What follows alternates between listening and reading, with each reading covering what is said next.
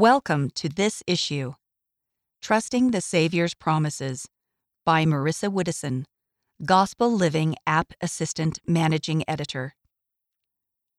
We all have troubles in life. Some are small and temporary, while others are significant and enduring. Throughout these challenges, Christ-like friends help us feel loved and strengthened.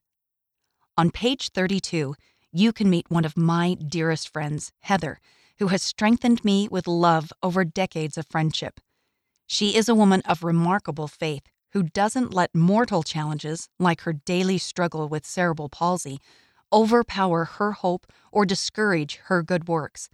She is just one of many of our brothers and sisters who, although diagnosed with some sort of medical disability, are able to build God's kingdom in powerful ways.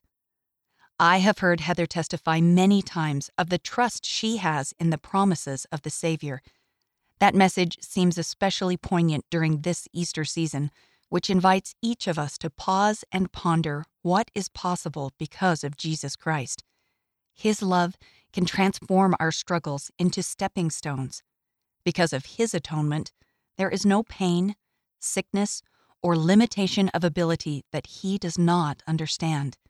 He offers complete healing.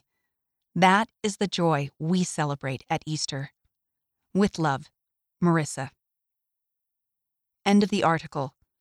Trusting the Savior's Promises by Marissa Widdison. Read by Kristen Hawkins.